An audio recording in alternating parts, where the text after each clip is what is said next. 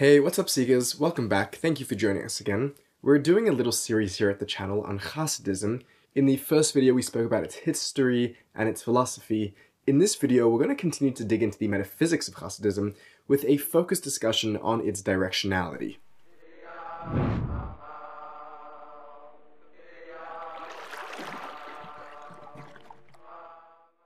Chassidut has two primary directions. One direction is a drive towards transcendence, and the other is a return to immanence. These two directions play out both in the divine realm and in the human realm.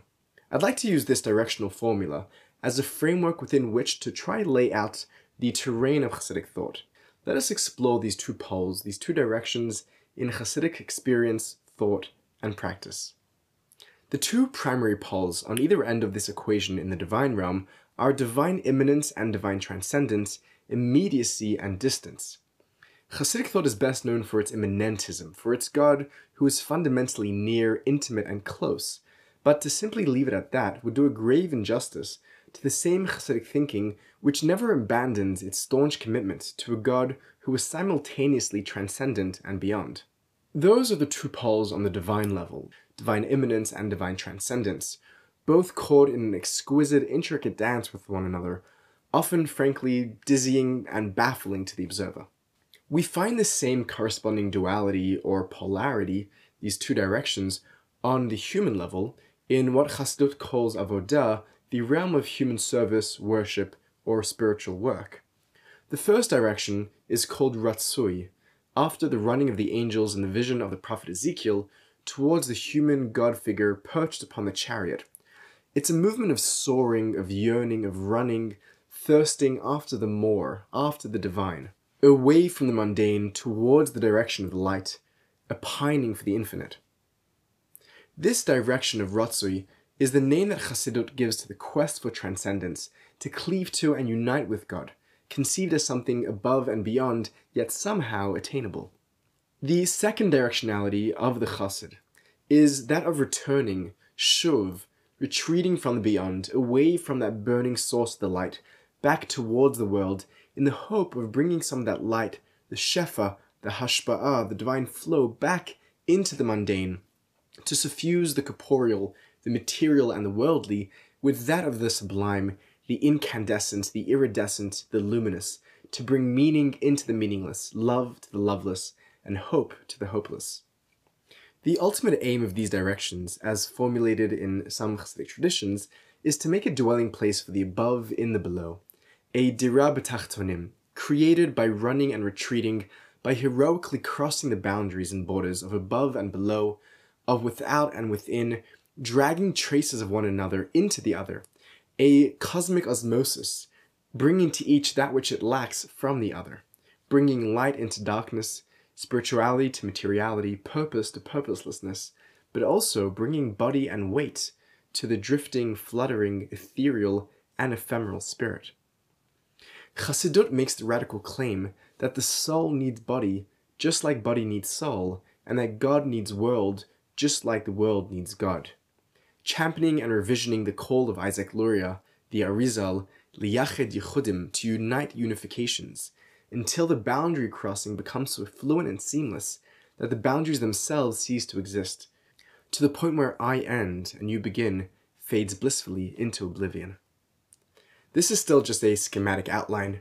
Let's continue the work of coloring in the picture with the colors and words of the Chassidic tradition itself.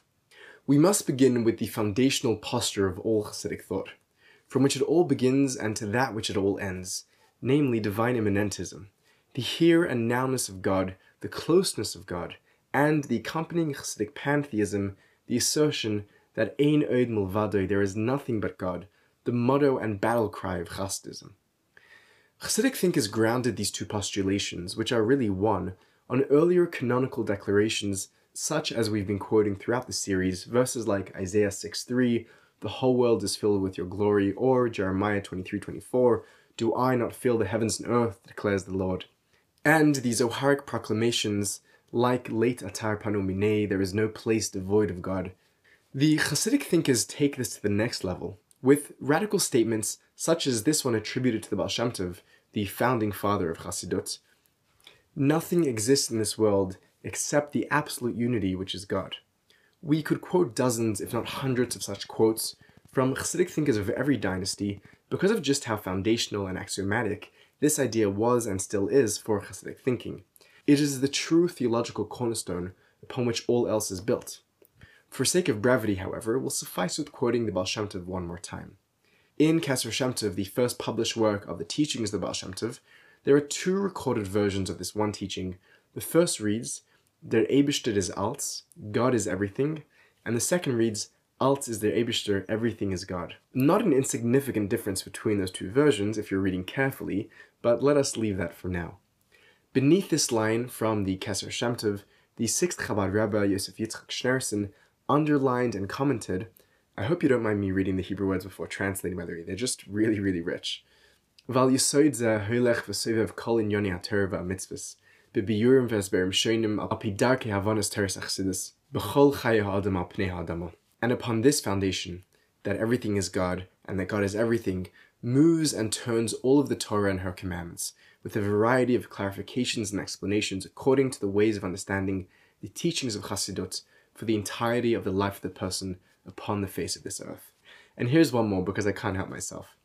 Rabbi Yehuda Aryeh Leib, the third Ger Rebbe, known as the Sfas Emes, writes with particular candor in a letter to his grandchildren and great-grandchildren about the meaning of the Shema, the classic Jewish declaration of faith from the book of Deuteronomy, Hear, O Israel, Adonai is our God, Adonai is one, Shema Yisrael, Adonai Eloheinu, Adonai Echad. The Sfas Emes writes, the proclamation of the oneness that we declare each day in saying Shema Yisrael needs to be understood as it truly is. That which is entirely clear to me, based on the holy writings of the great Kabbalists, I'm obliged to reveal to you. The meaning of God is one is not that God is the only true God, negating other gods, but the meaning is deeper than that. The meaning of the Shema is that there is no other being other than God. This is true even though it seems otherwise to most people. Everything that exists in the world, spiritual and physical, is God. These things are true without a doubt, and because of this, every person can attach themselves to God wherever they are, through the holiness that exists in every single thing, even physical things. This is the foundation of all the mystical formulations of the world.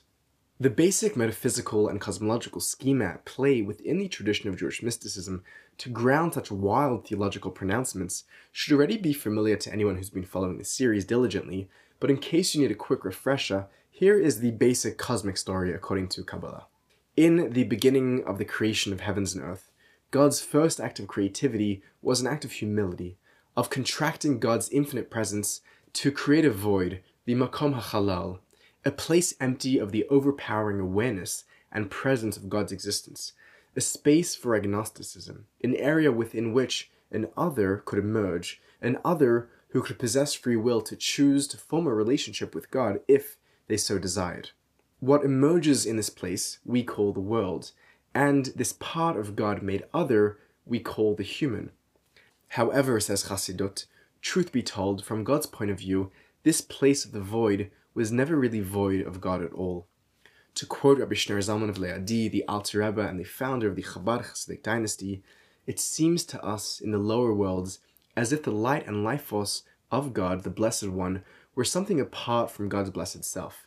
Yet, from God's perspective, there is no tzimtzum, concealment, and occultation that could conceal and hide before God.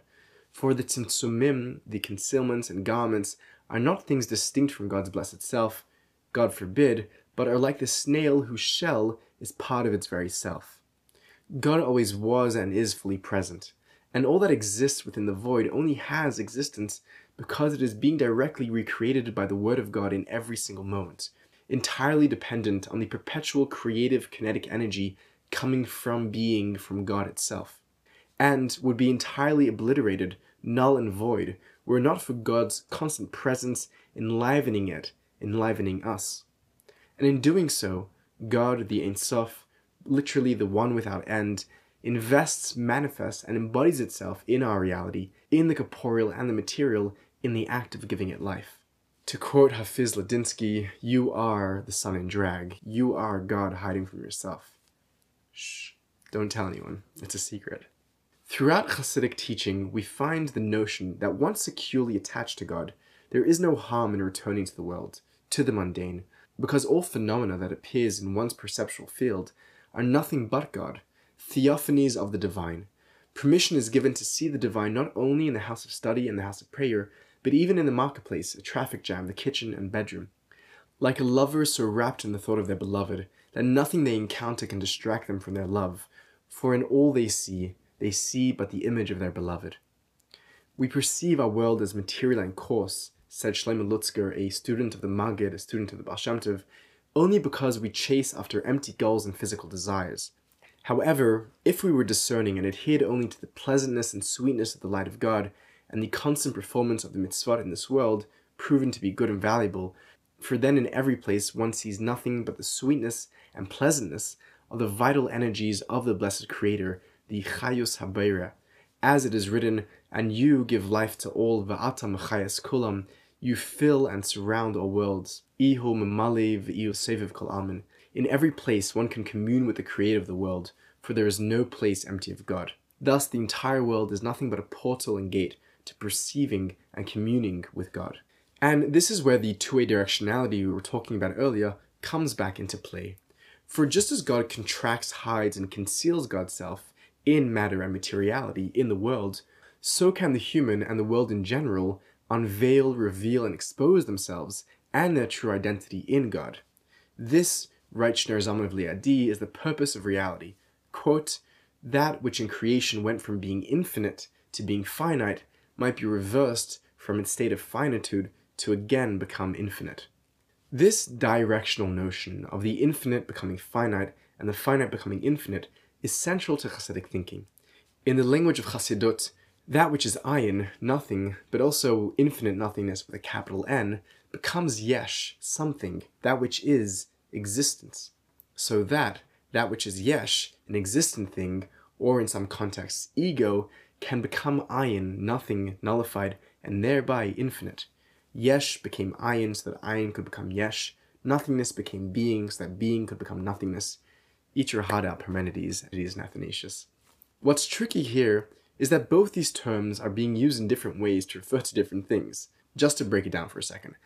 God here is called both ayin and yesh, because God, for the Hasidic thinkers, is both that which is ayin, nothing, no thing, not an object. God is imperceivable, incomprehensible, the existence of which does not need even to exist, according to Chassidut, and is simultaneously yesh, being. Being that God is the only true being, and is being itself. God, according to the Kabbalists, is being. And that, by the way, is a grammatically sound sentence.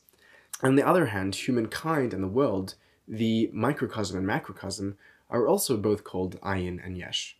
Ayin because we have no independent existence at all, and compared to true being, we are, to quote the Yom Kippur liturgy, but like shattered pottery, dry grass, withered buds, passing shadows, wispy clouds, blowing winds, dancing dust, like a fleeting dream and scattered poetry, compared to God's true existence pulsating with eternal life.